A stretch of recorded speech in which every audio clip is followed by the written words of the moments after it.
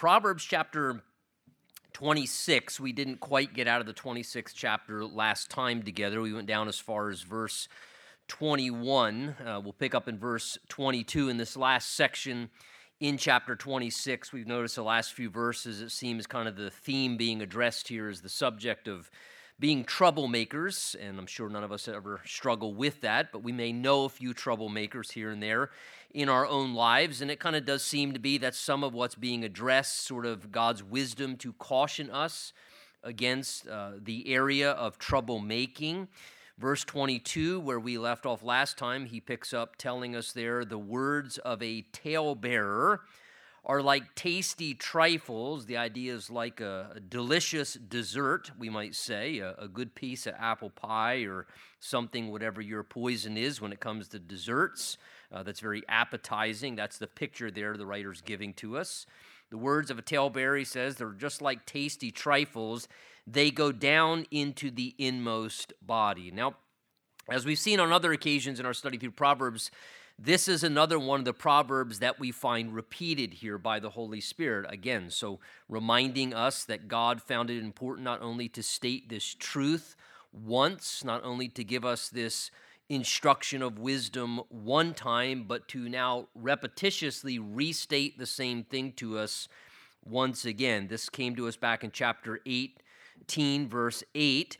And the idea here really in our proverb is really speaking about how hearing news and stories sometime maybe of what may be going on, maybe in a certain person's life, or maybe we hear a little bit of juicy information of what's going on in somebody's family life, or maybe in a particular situation at the job place, or maybe even a ministry or a church for that matter, and kind of those things always kind of border on the idea of gossip and secrets and tale-bearing and stories.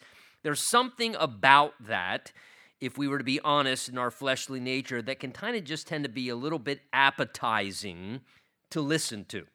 Just like in the same way you can be completely stuffed from a good dinner and then they bring out the dessert menu, or worse if they bring out to you the dessert tray and show you those appetizing desserts, and all of a sudden, even though everything in your stomach is begging you, please don't, please stop, there's something within us that's appetized, and we know the indulgence maybe of a good dessert. And this is the idea here, is hearing news, hearing stories, a talebearer, somebody sharing some information, and there's something about that is just really appetizing to listen to and to feed upon. The unfortunate thing is what he reminds us is that those things, though they're kind of like tasty trifles, they're kind of like little delicious tidbits of information that our ears just love to indulge. Those things, he says, go down into the inmost body. The idea is that information goes in and then it defiles and deposits things inside of my mind about a person, or it deposits thoughts or maybe perspectives into our heart towards a family or towards an individual or whatever. And it has this way, unfortunately, to go down inside of us, and then it kind of tends to taint our heart attitude. And because of what we heard about an individual or what we hear about is going on maybe in a family or a situation, we digest those things and they go down inside of us, and then they do just tend to have an impact in the same way that when you maybe eat a good dessert and the sugars and the unhealthy stuff, it goes in, it has an effect on you. Whether you want to realize it or not, it has an impact upon your health. Well, in the same way, mentally and emotionally and spiritually, when we hear information sometimes, it can tend to go in, and then it may distort our view towards a person. It may make us kind of look at them maybe through shaded glasses in a certain way, and our perspective towards them is kind of then sometimes skewed a little bit, and we struggle maybe with having a pure heart or a right attitude towards them. Maybe we're more suspicious periodically towards them, or we kind of read into things sometimes. So again, this is why we have to be really careful, not only just on what we say, but even what we choose to listen to. And what we're willing to kind of digest. There is something about that we kind of enjoy in our flesh to hear things sometimes, but realizing you're indulging that stuff and it's going to have an impact on you. And then you may think or have a different perspective towards someone or a family or, a business or a ministry or whatever it may be, or just a given situation that might taint your perspective and not be good. Verse 23, he says, fervent lips with a wicked heart are like earthenware covered with silver dross. So like earthenware, that is clay pottery, covered over, painted over with silver. The idea there is even a shiny silver coatings at times were put on clay pottery to change the appearance, to hide the clay pottery underneath, maybe to make it look like it's silver, but the reality is underneath there's something different than what the outward image is portraying. And maybe at times even that, silver was put over top of the earthenware. Certainly it made the vessel look more appealing to onlookers. So the outward indication was appealing. It was hiding what was true underneath. He says, in the same way, people at times can cover up their true intentions. They can cover up their true condition. It's something that human beings, unfortunately, are able to do. We can be incredibly deceptive creatures. And so he says here, in the same way, earthenware can be covered to hide that earthenware by just putting attractive silver dross. He says, look, in the same way, somebody may have really fervent lips. They say all the right things. They sound very passionate.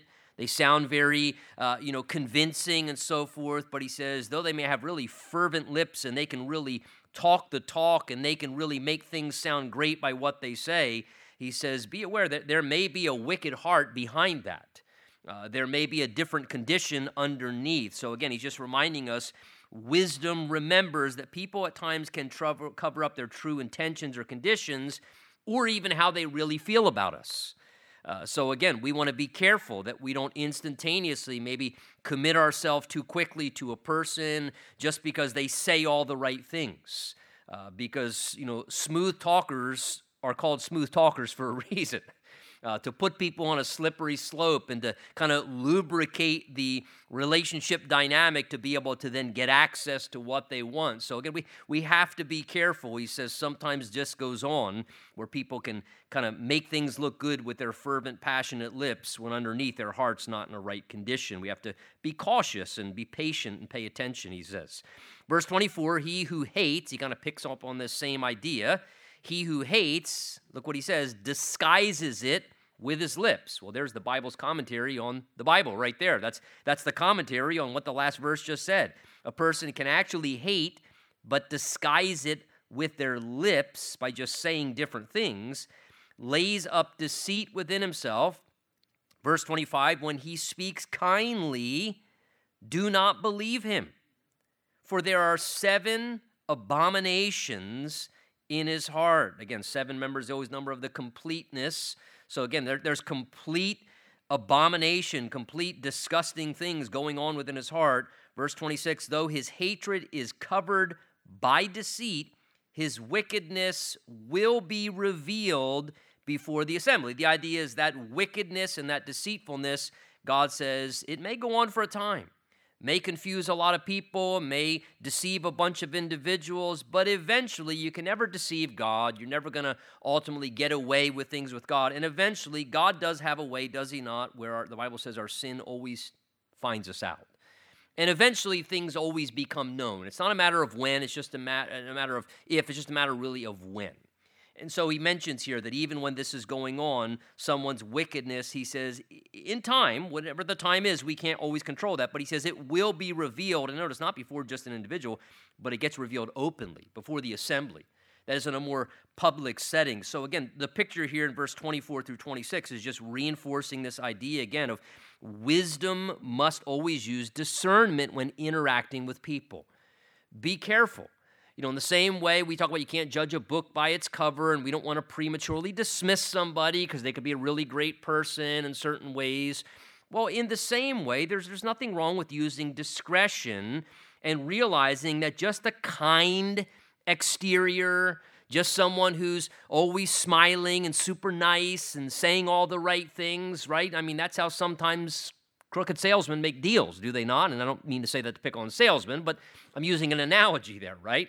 if somebody wants to sell you something and they want to really take advantage of you or kind of rip you off, they're not going to come across in a way that's going to make you feel good. They're going to come across as they're kind, they're using great words, they're going to disguise it with their lips, they're going to speak kindly, and they're going to sell things really well. And unfortunately, sometimes just because somebody has a kind exterior or is treating us kindly, that does not always guarantee who someone truly is. It can be a cover-up. And look, I'm not trying to encourage us, because I don't think it's healthy either, in anything to go out of balance. I'm not saying that it's healthy for us to become a super suspicious person, and that can be sin and wrong as well. That can be a very unhealthy thing, where we become jaded, right? I found myself gotten like that at times. You get jaded, and then you're kind of cynical, and then you're always hyper suspicious about everybody, and that's not good either. But by the same token, God also encourages us not to be naive, not to be foolish, to use discernment, whether it's in a relationship interaction, look, or whether it's just someone who stands behind a podium with a Christian label attached to their life and to their so-called ministry, and they got a big smile, and they always seem so happy, and they always have the great happy news for your life, and just everything seems so positive and passionate, when the reality is there may be some things behind that may not be healthy, and just because of the smile and the happy disposition, God would say to us, wisdom is patient and slow and takes time to get to know people relationally. There's just wisdom in that. And just making sure that kindness is real kindness, making sure there's no ulterior motives, making sure somebody is true to who they seem to be. And look, the only one thing will reveal that. Well, let me change that. Two things reveal that. God, of course, because God knows the true intention of every human heart, and time. God and time. So it's always wise to just, Lord, if there's something I need to see, please make it evident. Reveal it, Lord. Protect me. I don't want to be suspicious, but just ask and protect me. Or sometimes God gives us discernment. The Holy Spirit gives us discernment. We need to pay attention to that. The Bible speaks of the discerning of spirits in the New Testament. It's one of the gifts of the manifestations of the Holy Spirit, a discernment of spirits. And I don't know, something just seems, not that we want to be hyper suspicious, but there is a time when the Holy Spirit is genuinely protecting people from being naive and giving us discernment for a reason, that we might recognize that. You read the book of Acts, you see that on occasion where different individuals would discern something wasn't right. I perceive that your heart's not right in the sight of God, and they would call someone out at times and recognize those kind of things. So again, God's the one who can reveal. It takes time to do that, so that's why he says, verse 26, though hatred is covered by deceit, his wickedness will be revealed before the assembly. And if God needs to reveal that, we want him to do it, and we need to give God time on occasion to allow us to be careful and see that before we get maybe duped or misguided in some way or in an unhealthy relationship. Verse 27, he says, again, of those who might be in this category of troublemakers, whoever digs a pit will fall into it, and he who rolls a stone, the idea is to set it up like a trap, you roll a stone, he says, it will roll back on him. So again, the picture here is when people do selfish things with the intention of harming another, digging a pit for somebody to fall into as a trap, setting up a big stone to, kind of be like something that would, come rolling down to harm or destroy someone. He says, when people do selfish things with the intention of harming others, God's simple point, it often comes back around and comes down on them. We call this at times poetic justice, right? The book of Esther is a very clear example of this thing. Remember when the gallows were made there by Haman, and ultimately what happened? He ended up creating gallows to hang Mordecai, and he ended up, through a turn of events and God intervening in the situation, hanging himself, and really, by the way he behaved, he, in a sense, hung himself on his own gallows. And so, again, something we need to remember. We don't want to try and, hey, well, let me do something. I'm going to get somebody. Guys, be careful. You may dig a pit for them and end up falling right in that pit yourself.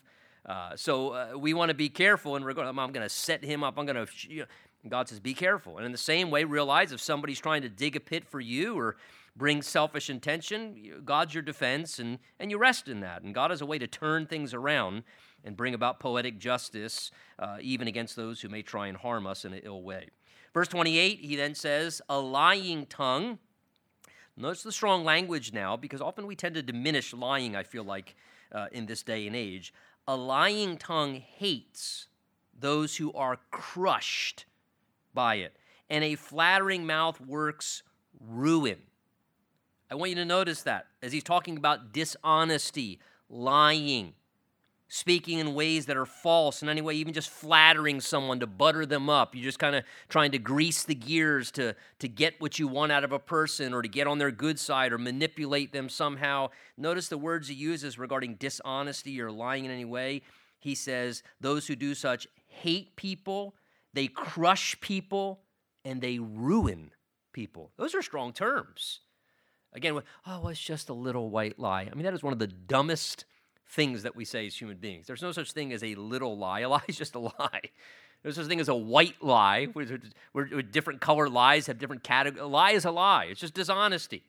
Any form of dishonesty is wrong in and of itself. And again, it speaks of the harsh reality of lying here, that it's not some small, insignificant infraction. And look, I think it's wise to develop that conviction in our hearts.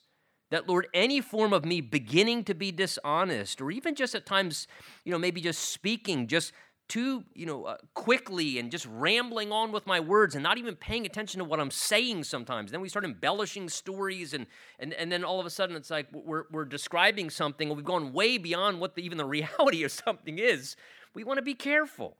We want to make sure that we're thinking about what we're saying and that we're never allowing ourselves to cross that barrier where for some reason, for someone or for our advantage or because of fear of, oh my goodness, if I'm honest, how are they going to respond or what may happen? Well, look, just honesty is always the best policy, right? We've all heard that before. There's real biblical truth to that. And in the same way, dishonesty is usually the worst policy because it causes such damage. It shows we really don't care about people at all. The Bible says it's a form of hatred towards those, and we end up crushing and ruining people, ruining marriages, ruining lives. Those willing to lie, he says, demonstrate they're willing to do great harm for their own pursuits, to manipulate people.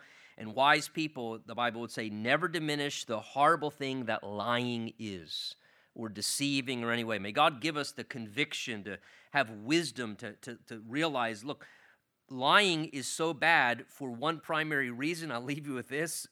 In some ways, we are never more like the devil than when we're lying. Right? What did Jesus say of the devil in John chapter 8? He said, you are of your father, the devil, and when he speaks, he speaks lies. And when he lies, he's speaking his native language. That the native language of the devil is to lie and to deceive. And so, again, we're behaving in a way much like the devil. I don't think that's something I ever want to diminish. So God help me not to go down that foolish path and to remember it's something very, very harmful that we would do on any level. And it always just grows and metastasizes much larger and worse as cancer because one lie adds to another and more frequency. And the deception gets very unhealthy. And let me say, too, don't ever diminish if someone's being dishonest with you. That's a serious infraction. Don't try and gloss that. That's a big deal, and if it's happened, you should address it as a big deal if you're on the end of being wounded or being the victimized person when someone's been dishonest as well. You should deal with that in a very serious manner. Chapter 27, he then says to us, do not boast about tomorrow, for you do not know what a day may bring forth. So again, great little proverb here, reminding us of the error of being overconfident and putting too much stock in what we're going to do or what's going to come to pass. Wisdom here cautions us, and please don't misunderstand, wisdom cautions us not that it's wrong to use stewardship, not that it's wrong to plan for things, to think about the future. We've read plenty of Proverbs about that, about planning, thinking ahead. That's wisdom, that's good stewardship. Nothing wrong with doing that. But when we make our plans, we should always make our plans in pencil. We should make our plans with pencil and hand God the eraser, because if we don't, he's going to take the eraser from us anyway. because he's sovereign, right? And God's going to do what God is going to do. And so it's unwise to become, the idea is somewhat overconfident. That's what boasting is, right? Boasting is a sense of you're ultra confident. You know, you boast in sports, you're going to knock this guy out or you're going to win the game. And boasting is just overconfidence. It's presumptiveness, assuming that something is definitely going to happen.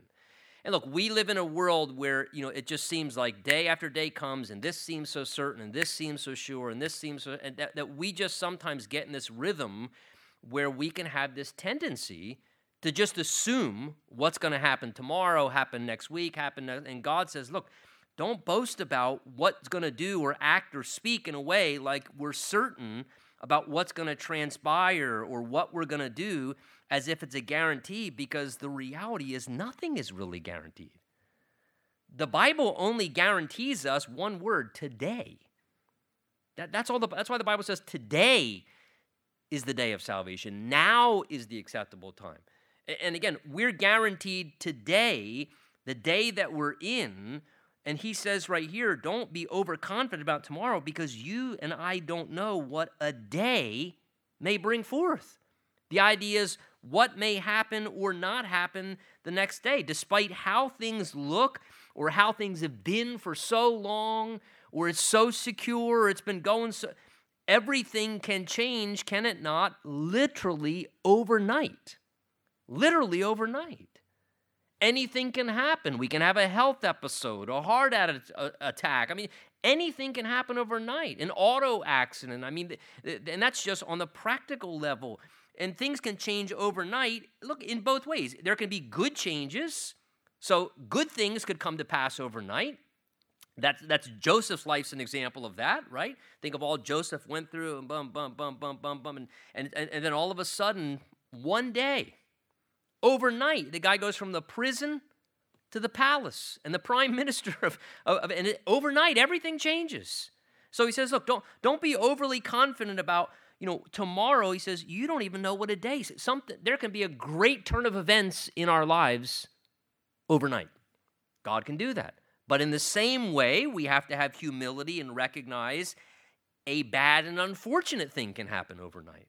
We could lose our life. A loved one could lose their life. A situation can transpire. Some circumstantial change can happen that has a very negative or difficult or harmful effect upon our circumstances. And literally overnight, things can transpire and go in a different way. So he just says, look, always live in light of that reality. Nothing wrong with planning for the future, but don't become overconfident. Nothing's a guarantee. You never know what one day may bring forth. Again, the New Testament equivalent to this same passage, if you want to look at it, James chapter 4, verse 13 to 17, the same concepts are conveyed there in the book of James. That we shouldn't boast about tomorrow, saying, we're gonna go to such and such a city, and we're gonna buy and sell, and we're gonna be there for a year, and we're gonna make all this money in a profit. And he says, what do? You don't know what a day is gonna bring forth. How do you know for certain that business venture is gonna work, and you're gonna make all that money, and now you're gonna go to this city, and you're gonna do that, and you don't even know what's coming tomorrow. But yet you're so confident and that's, I always find it humorous stuff. The whole 5-year plan concept, right? We do that. And that's become a ministry concept these days. I mean, I have dialogue. What's your 5-year plan? Go to heaven? I don't know. Keep reading and talking about the Bible and keep people praying, keep ministering to people, keep sharing the gospel. Out of bullets. I don't know what the 5-year plan is. And again, sometimes we do this with good intention, but God keeps us on our toes to remind us we live life in a very, very daily manner, and there's nothing wrong with that. Give us this day our daily bread, Lord. And so it's just good to keep that humility, not be overconfident, boasting about tomorrow in a way that's unhealthy. We should be saying, Lord, if you will, this is what I'm going to do tomorrow. If it be your will, Lord, this is what I desire and think I'll be doing next week or next month. And that's the idea, Lord. This is what we're doing if the Lord wills, but the Lord may not will. Something may change or transpire. So again, that's the idea, just entrusting it to the Lord with an open hand. And then again, we shouldn't boast about tomorrow. Verse 2, he also says we shouldn't also boast about ourselves. Look what he says, verse 2. Let another man praise you, and not your own mouth. a stranger and not your own lips. So here, the writer giving us wisdom to warn us to be on guard against this natural tendency. We use this term to toot our own horn. That would be a good description if you want to summarize verse 2 there. God says, wisdom learns, don't toot your own horn.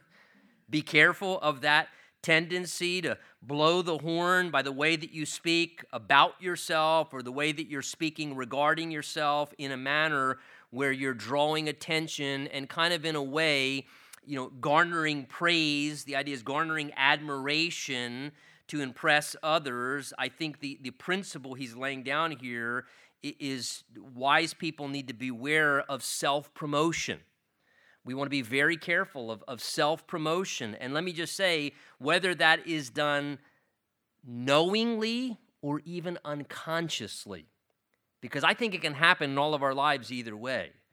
Sometimes, yes, it can be done very blatantly and very knowingly and consciously, but then sometimes just we're human, we're fractured, we're sinful, and so sometimes it's almost like unconsciously we're kind of self-promoting and selling ourselves, and he just says, look, where you're speaking in a manner of yourself or maybe about what things you've done or what things you do and telling your history and all of a sudden it's coming across in a way where you're obtaining admiration for yourself and you're causing people in a sense to be admiring you. Look, the bottom line, we all know a truly praiseworthy person does not need to identify their value. Right? They don't have to sell themselves. If somebody is truly a praiseworthy person, others will be speaking highly of them without them having anything to do with it. It will just happen. Others at times will, we say, sing their praises. It will just happen naturally. Other people will speak well of them. Other people will praise them and who they are in their character or what things they've done. And that's in a healthy way. The idea is honoring them through just natural compliments, giving them credit for their praiseworthiness or something they've done. So wise people, God would say, seek to refrain from advertising themselves, and they wisely in humility just let, and even, I believe, prefer others to speak any such things about them. They don't like talking about themselves. And even when people would praise them, they tend to become awkward about it because it's just not their nature to want to do that. And so again, great truth here regarding this idea of being careful to just let others say good things about you. Be careful of saying good things and kind of advertising self-promotion yourself. And I'll say this quickly because I could rant about it forever, and my wife would know this, but I promise I won't. To me, I feel like that this is one of the biggest plagues of social media. And I don't do social media, so I can rant on it for a moment because I'm not a hypocrite. I can't even do it because it disgusts me that much. Because I feel like something that was, can have a good facet and was created for a good purpose, like everything. The internet had a great purpose, but then the internet got hijacked, and like everything in life, right? Money can be used for a good thing, it can get hijacked for a bad thing. But I feel like that this is one of the biggest plagues with social media. It is because it gets utilized by people in a way where all it becomes, in some ways, it seems like, is just self-advertising. It's, look at me, I'm doing this. Look at me, I'm doing that. Look at me, I'm on vacation in wherever, Jamaica, and you're going, man, look at me, it's 47 degrees and raining, and what am I doing? My life's horrible. God doesn't love me. You're in the sun. That's the second time you've been in the sun this year. I haven't gone on a vacation in 3 years. What am I doing? And my point in that is, first of all, half the time I think all it does is just make everybody feel bad. Oh, look at me in my new car, ain't I cool? Well, I'm still driving around a clunker, and it just makes everybody feel bad. Not to mention, who cares? I don't need to know what you're doing. How did we exist all these centuries never knowing half the time what anybody else was doing unless we accidentally bumped into them or found out? But now we live in a generation where we have to advertise it to everybody. We have to show everybody what we're doing. And again, it really there's balance in all things, and I'll stop my rant right there, but I feel like this is one of the real downsides to this because it just gives people a platform to, and again, I'm going back to this, I'm not saying all people are doing it blatantly. Sometimes it's just that there's an unconscious, subtle thing, and people don't even recognize. Like, do you realize that's what you're always doing? It's, in a sense, that's what you're doing. You're drawing admiration and advertising what you're doing all the time. And I just think it just becomes a very unfortunate use, I guess I'll say that, of how social media can tend to work at times. My apology. There's my rant. I'll move on to verse 3 and teach the Bible again. Verse 3.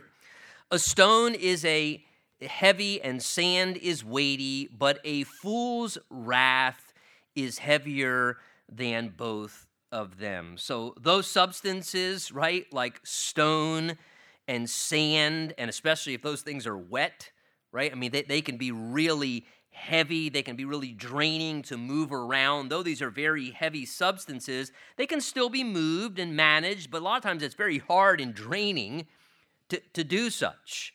I remember before I was getting our shed installed in the backyard, and a couple of the guys from the church came over and helped me to, dig down a few inches and then lay all this stone in there. And man, I just thank goodness a couple of the younger guys were nice enough to help me. I was like exhausted for 4 days afterwards, and I didn't do 25% of what the rest of them did. Those things can be really draining, stone and sand. You can manage it, but boy, it wears you out because it's very heavy and hard to manage. And he says, in the same way, there's the analogy, in an even greater manner, he says, but a fool's wrath is heavier than both of those, than stone and sand. And what he's doing there is drawing a picture saying, interacting with a foolish person, can it not? It can be a really heavy burden that's very hard to manage sometimes. When you're interacting with someone who's acting like a fool or maybe has no control over their emotions, they're always an agitated person, they're always high maintenance, always acting foolish, he says, just like lugging around stone and sand and it's draining and exhausting, he says sometimes individuals can become like that. They are just draining mentally and emotionally, and you find yourself just exhausted because you're trying to manage someone who maybe has come into your life and they're just acting like a fool, and they're just someone who's always emotionally, disturbed and so forth. He says it can be much heavier than even both sand and stone. Verse 4, wrath is cruel, anger is a torrent. So again, something that's a powerful force, a torrent. Cruelty, something that's very harmful and cruel. And then he says that's what anger can be like, or wrath. But who is able to stand before jealousy? So the picture here is wrath and anger can be a strong force, and it can bring about some really cruel things. But then he goes on to say jealousy can even be more intense. And it can actually even be jealousy more destructive than even the wrath of man. And I think the reason why would simply be this, if you think it through. Anger tends to come in strong force and wrathful emotion, but then anger then kind of subsides, right? You get real angry, or somebody blows their top or just has a wrathful moment, but then after a little bit of time, the wrath settles down and the anger kind of diminishes, and the person comes back out of temporary insanity from their extreme anger. But jealousy tends to linger.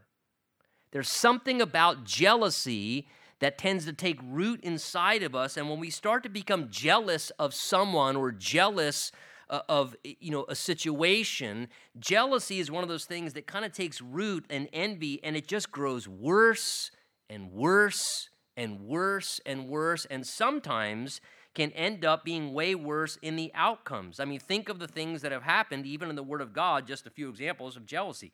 Cain murders his brother Abel, murders his own family member, literally murders his own sibling just out of jealousy. Jealousy unchecked. Jealousy that got that far out of control. Think of the story of Saul and David, right? Saul became jealous of David and God's hand upon David's life, and could not accept the reality that God's hand was upon David's life and was going to use David instead of using him, and it made him so jealous. I mean, think of how Saul behaved towards David. Jesus himself, the religious leaders, they became jealous of Jesus. Look what they did to Jesus.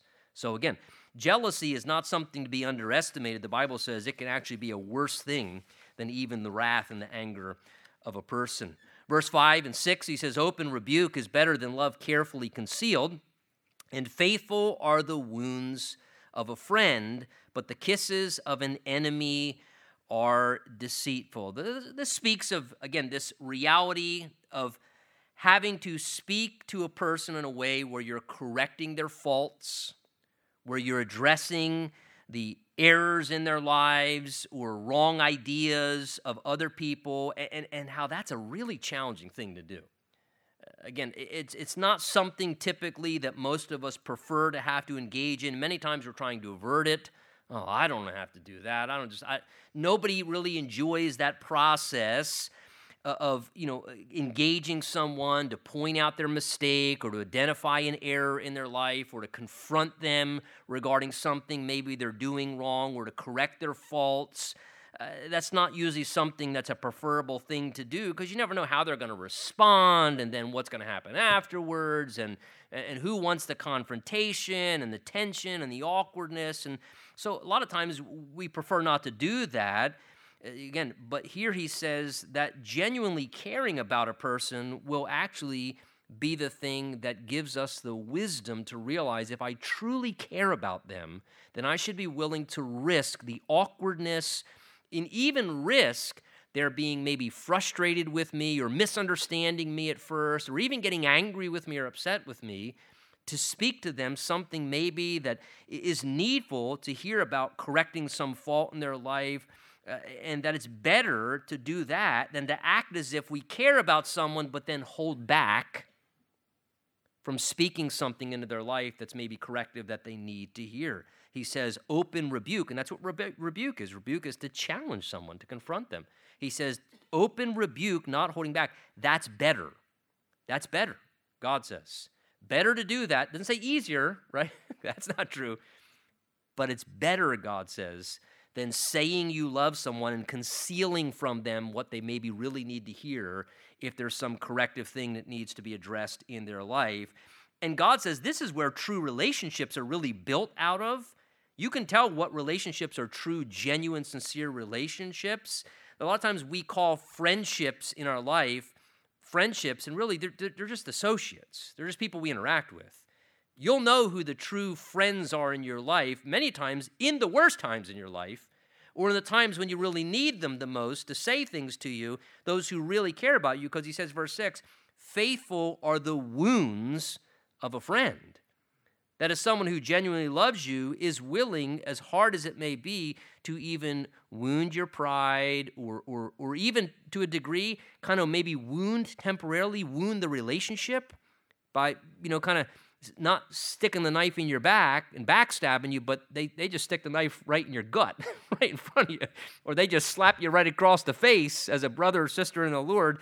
And I'm saying that in an analogy. Don't do that for real. But because they're willing to get your attention. And so he says, faithful are those friends who are actually willing to do that in our life, and deceitful are kind of the kisses of an enemy. You remember how Jesus was betrayed, how Absalom betrayed through kisses. So he says, people kissing up to you just to make you feel good and go easy, he says that's not real relationship. Real relationships will be evident by those who risk offending and wounding our spirit to help us and to protect us and to say something, hey, even though you may get upset with me, I'd rather tell you this than see you keep going down the wrong path or see you suffer something worse because I sat by silent to protect myself. In the situation. That's the idea there. Verse 7, a satisfied soul loathes the honeycomb, but to a hungry soul every bitter thing is sweet. So this proverb advises us to be careful of not being properly grateful for things as we ought to be. And this is something at times that we can err in. He speaks of how if you're full and satisfied, if you have all that you need, a satisfied soul loathes the honeycomb. Honeycomb is something good for you. It's something that typically people would love to have a piece of honeycomb. But he says if you're full and satisfied and have all you need, then you don't appreciate even good things at times. There can tend to be that thing where if you have everything you need, then all of a sudden it's amazing how you start losing appreciation for even good things in life. Even the simplest of things, simple benefits. In fact, you may even, he says, start to loathe or despise good things, where you really devalue things and I diminish proper appreciation for them and kind of lose capacity to be appreciative. And boy, that can be a real troublesome path when we start losing capacity in our lives to truly be appreciative for good things that we should. And that can cause a real problem and cause us to behave very foolishly. But he says, in contrast, when somebody's hungry, a hungry soul, every bitter thing tastes sweet to them. Again, if you're starving, anything tastes good, right? And you appreciate any form of food. And this is the picture here, not just in a physical sense, that's true certainly, but in all senses, that if we find ourselves, blessed and fulfilled and prospered, you have to be careful in that condition, because sometimes, you can begin to start really just starting to have an unappreciative attitude. And things that are good and valuable, you tend to start, not appreciating them, and I lose capacity to be grateful for things. But amazing how when you're struggling in life, when you have less or you have little, how all of a sudden you're grateful for everything. You're grateful for things in ways you were never grateful for. And you appreciate things on a whole new level in your life. And I think God here just is kind of cautioning us with his wise advice that as we increase and have more, we're blessed, we got to be careful of losing perspective and not valuing things the way that we should, and losing an appreciative attitude. And many times just for the simplest of things. How many people, because of a lack of capacity to appreciate just the simple good things they had in their life, their health, a good marriage, a healthy family, and just something to do and a job, and they go chasing all because they stop appreciating, and then they go chase everything, and they find out someday, man, oh man, if I just would not have lost the capacity to just appreciate how good I really had it, how good things really were, I wouldn't have went off and done those dumb things. I wouldn't have made that mistake if I would have just been appreciative and grateful and thankful for just the simple things in front of me. And boy, that's something that really can be a wise thing to steer us on track, or a foolish thing to make us go off track when we become an unappreciative person. And I think verse 7 can be applied as well, just in a sense, on the opposite sense of one of the best ways to keep ourselves from craving all these other things that we think we need that are tantalizing spiritually is just to have a satisfied soul. Just have a satisfied soul. I'm flipping the proverb principle around here. But if you have a satisfied soul spiritually, you won't need all this syrupy sweet this and what's the newest sensational spiritual thing happening. And I better go get some of that. And God says, if your soul's satisfied, you're not going to be craving that stuff. The problem is when somebody's hole is empty and vacant and they're not experiencing God, they'll go eat anything. They'll go digest anything because they're starving and their soul's not fulfilled. So a great way to keep ourselves in check, keep our soul fulfilled. It helps us to not crave things that sometimes we just don't need. Verse 8, like a bird that wanders from its nest is a man who wanders from his place.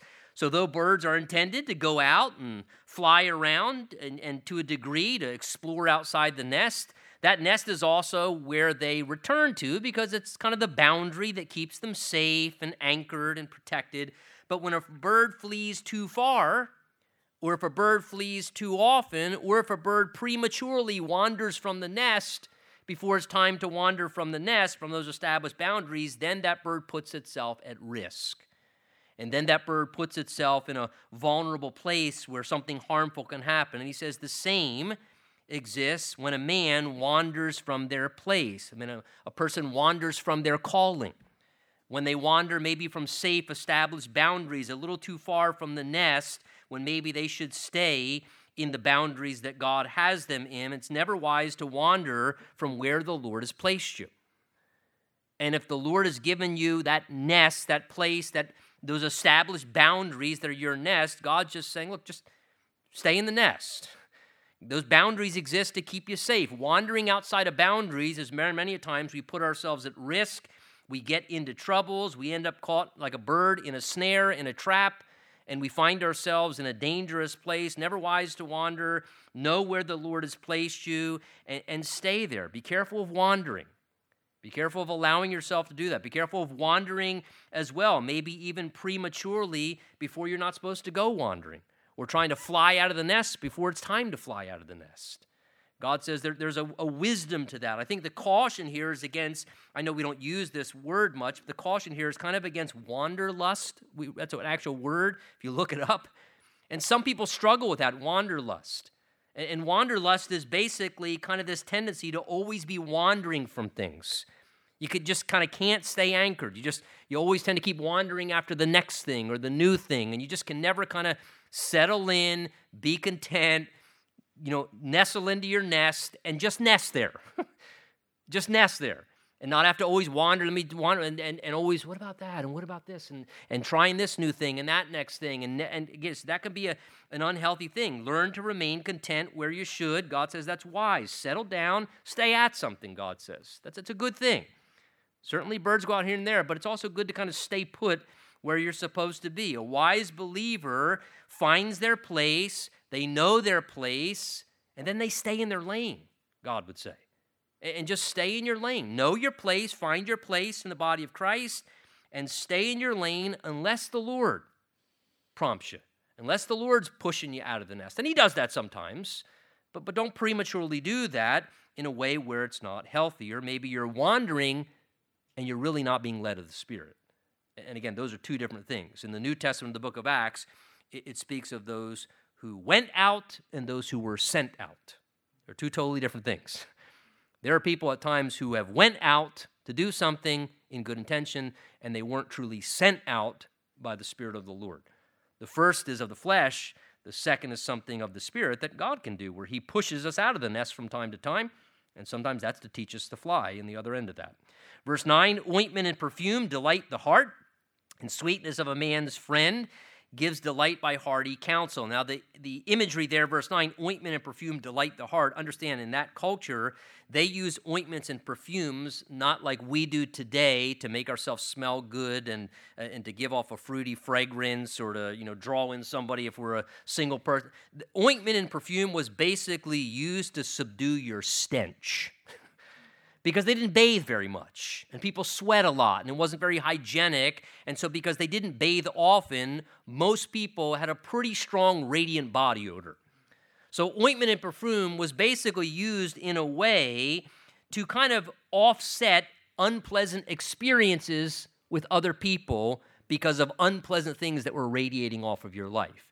And God says here, in the same way ointment and perfume subdued the unpleasant part of you and gave people a better experience, God says in the same way, a good friend, the sweetness of a man's friend gives delight by hearty counsel. In other words, having a good friend who you can have heart-to-heart conversations with and you just speak counsel in each other's lives. He says one of the great benefits, it's like a perfume, because what that interaction with a friend does who speaks insight into our life and heart-to-heart conversations is they help us overcome unpleasant things about ourselves. They help us to recognize things where we need to grow, and they speak into our lives in a way whereby they make our life better, and therefore it's a better experience for us in this life by having the benefit of that friendship. Now, emphasizing the value of friendship, that's why he says, verse 10, do not forsake your own friend or your father's friend. There's a long-term friend, the benefit of your father's friend. Nor go to your brother's house in the day of your calamity. Better is a neighbor nearby than a brother far away. So having spoken the value of friends numerous times here, he talked about faith for the wounds of a friend. He talked about having a good friend in your life helps get some of the unpleasant stuff out of your life, make you a better person, a lot better life experience. Now he speaks about how wise people, in light of that, remain loyal to good, long-term, solid friendships. And they realize the value of a good, long-term, solid friendship. And he says, don't forsake your friend or even your father's friend. The idea is, God says it's wise to be a loyal person. Be a good, loyal person. God's given you a comrade. God's given you maybe a long-term family comrade that's been a part of your family. God says, don't diminish that. It's not right, nor is it wise to neglect a person relationally that maybe has been connected to you and kind of neglect them and then just go running to them in the day of calamity. God says that we shouldn't treat people we don't want to use people like a resource where we don't really honor their friendship, we don't maintain a loyal commitment in the relationship, but then we just go running to them in the day of calamity, treating them like a resource to bail us out of a problem. God says that's not wise. It's not a healthy way to maintain good relationships. Better to have built and maintained a good relationship, even if it's just a few. Have some close comrades on the battlefield. Better to have that than to have a brother who you become really disconnected with because maybe you've kind of despised and not been a loyal and a committed friend. Verse 11, my son, be wise and make my heart glad, that I may answer him who reproaches me. So as a parent or an overseer desires the one under their supervision to be wise, means to live well, to make good choices in the way that they live, he says, that will make me glad. But also, he says, for that parent or the person who's an overseer wants to see someone do well, it's also a wonderful way to diffuse critics who would basically speak reproachfully and question how they've raised their child or how they've trained this person and who they've invested into, because sometimes that happens. Oh, I can't believe you're brainwashing your children with that Bible stuff. Oh, you don't give them a chance to choose. They deserve the right to choose. And they mock and they criticize the way a parent may want to raise their kids in godly ways according to the Word of God, and they want to reproach and mock. But you know what? Mock away. Mock away. And let's see when they turn 18, 19, 20, 22, 25, 27, 30. Let's see whose kid is living well. You let them live how they want. I'm going to give them input and guidance and try and train them God's way, the right way to live. And that'll might take 20 years. But 20 years from now, we'll see who was right and who was wrong. And so God says the benefit of that, he says, be wise, my son. Make my heart glad, he says, so that then I can answer him who reproaches me and mocks the idea. Verse 12, a prudent man foresees evil and hides himself. The simple pass on and are punished. Now, again, here's another proverb stated again repetitiously. Chapter 22, verse 3 said the same thing, that if we see a bad outcome coming down the road, we recognize, hey, if I stay on this path, there's a bad outcome on this path, and you can kind of see it. There's something harmful. If I stay on this path, it's going to bring problems, whether you're seeing it yourself or others are telling you, hey, that's not a good path you're on. He says, a prudent person who thinks beyond the moment, that's what prudence is, thinking beyond the moment, considering tomorrow, next week, next month, next year, they look to the future.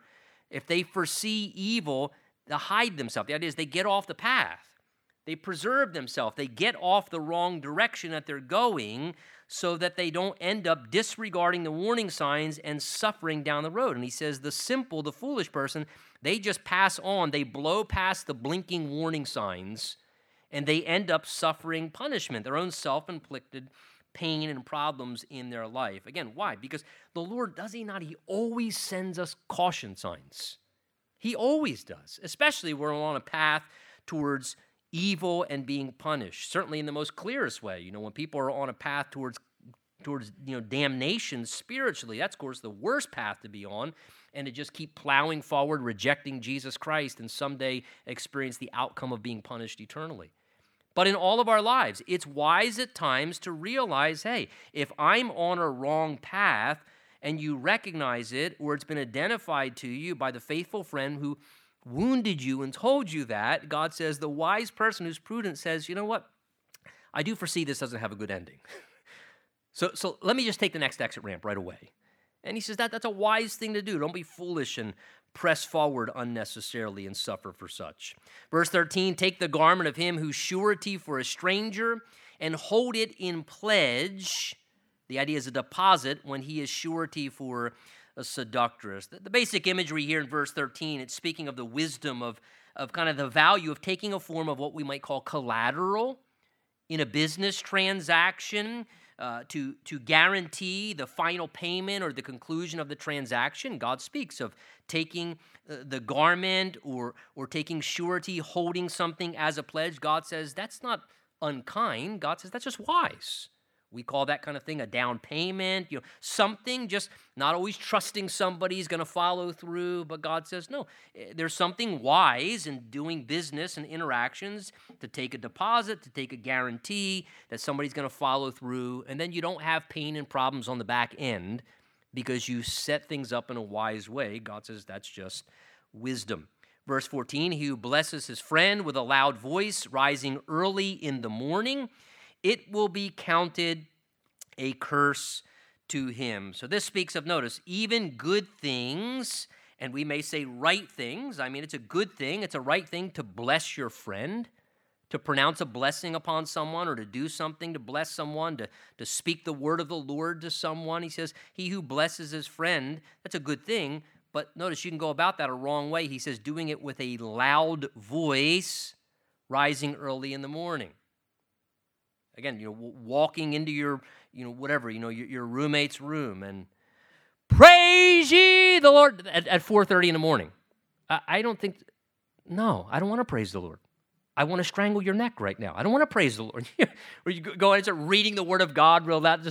No, if you want to get up at 4:30 in the morning, that's on you. But now, see, what was intended to be a blessing has now become a curse and a miserable thing. So again, in life, it's not just, God would remind us, it's not just trying to do the right thing. It's not trying to speak the right things or to speak in a way to bless someone. Yes, that's good, but God says you got to pay attention that you go about it the right way and you go about it also at the right time. He talks about doing it early in the morning and doing it really loud. Those two things don't go together well when somebody's resting and doesn't want to be disturbed, right? So it's just a reminder to us. We have to pay attention to the right way to do things. It's not just doing the right thing always in life. There's a right way to do right things. There's a right way to go about it. And sometimes we can do a right thing in a wrong way, and what was meant to be a blessing ends up really becoming a curse in someone's life. And in the same way with timing, whether it's speaking to someone, it's not just the right way to speak to, but sometimes there's also the right time. When's the right time? Maybe it's not at 4:30 in the morning. Maybe it's not today. Maybe it's the next day after praying, or maybe it's a week, or that we look for the right time to convey information. So again, just being sensitive to these things, God says, this is wisdom, because failure here can turn a good thing into a bad experience. And that's not what we want, right? So God says, use wisdom in regards to this. Wise people are sensitive in how they interact with others so they don't come across in a way that's obnoxious or speak in a way that is going to just kind of be resisted and shut down, rather than something that they're receptive to that may help them and really benefit them in their lives.